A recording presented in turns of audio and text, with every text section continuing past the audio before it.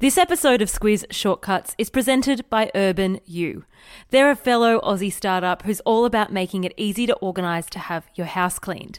You simply head to their website, choose a time and date that suits you for your clean, and their easy booking platform will give you an upfront price and confirm your service then and there. It really is super convenient.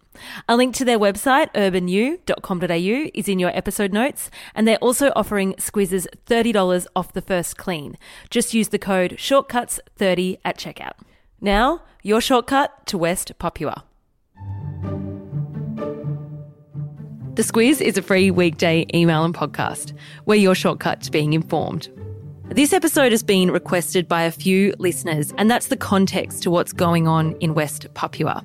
West Papua, as it is referred to by pro-independence supporters, takes in 2 provinces of Indonesia, and recently we're seeing the largest scale uprising there for some time.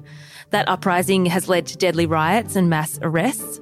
In this episode, we'll explain the history of the region, we'll help you understand the major players and the background to that unrest. Squiz Shortcuts is your shortcut to more than the headlines. I'm Kate Watson. And I'm Claire Kimball. Quick geography lesson to start, Claire. West Papua is a region on the western half of the island of New Guinea. The other half is the nation of Papua New Guinea. West Papua, though, since the 1960s has been part of Indonesia. Yes, it was a Dutch colony until 1962 when Indonesia asserted its claim. It was in 1969 that West Papua officially became part of Indonesia after a referendum that was overseen by the United Nations. Now, that referendum was highly contentious. Only a small fraction of the population voted, just over 1,000 people, and they were hand-selected to vote on whether or not West Papua should remain in the Republic of Indonesia.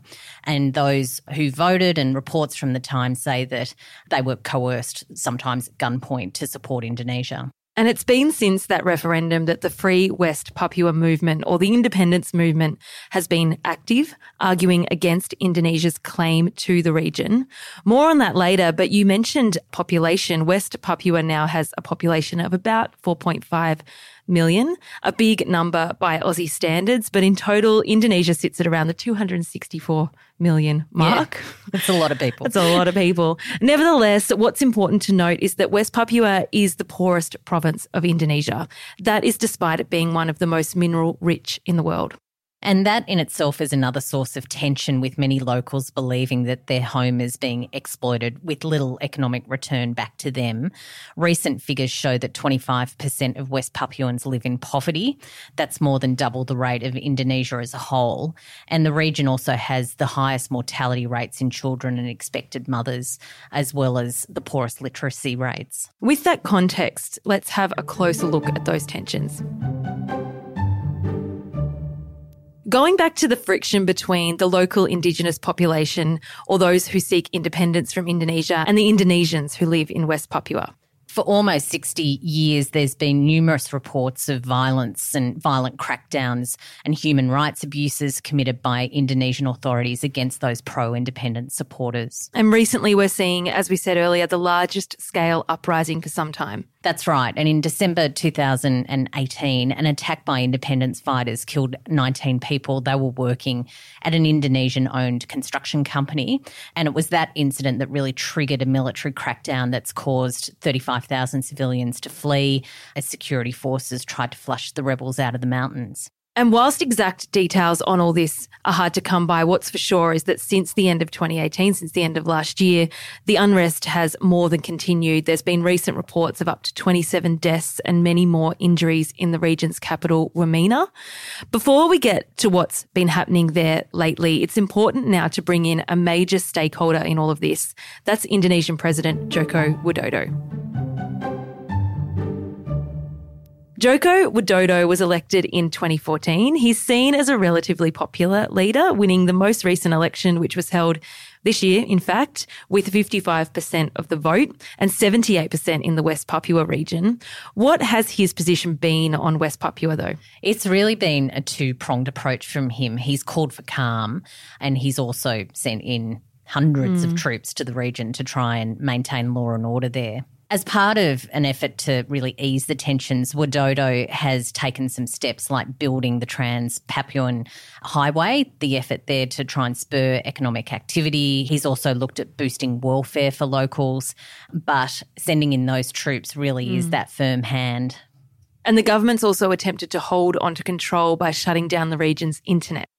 That's right. And there's also reports that the Indonesian government has kept a very tight rein on journalists' access to the area.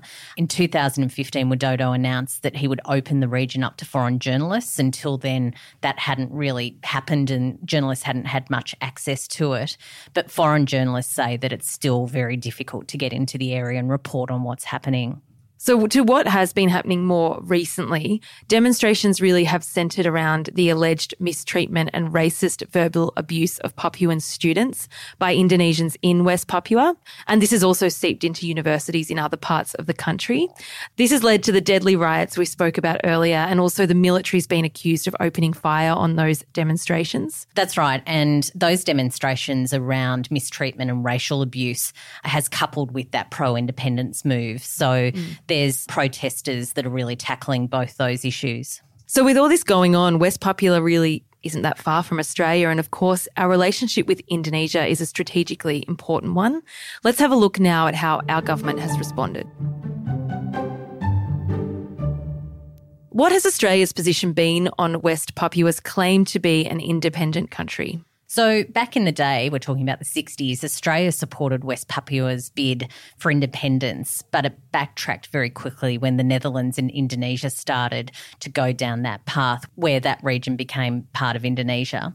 Australia says it recognises Indonesia's sovereignty over those provinces, and Indonesian sovereignty of the area is widely recognised in the international community. And has any of that changed with the recent unrest? No, not at all. And recently our Foreign Minister, Marise Payne, while she called for calm, she didn't really have a lot more to say about it. And that really points to our eagerness not to be seen as interfering.